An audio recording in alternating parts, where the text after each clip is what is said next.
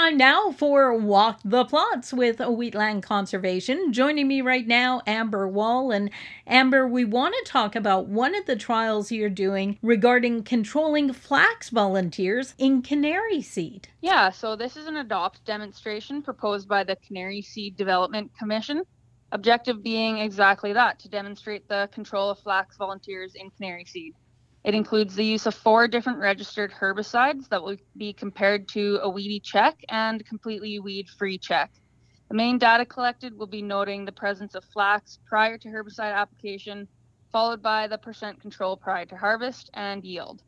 Last year, there was an 11% increase in flax acres, so due to the current recommendation to avoid seeding canary seed following flax, over time, a reduction in canary seed could potentially follow if weeds are not able to be controlled for.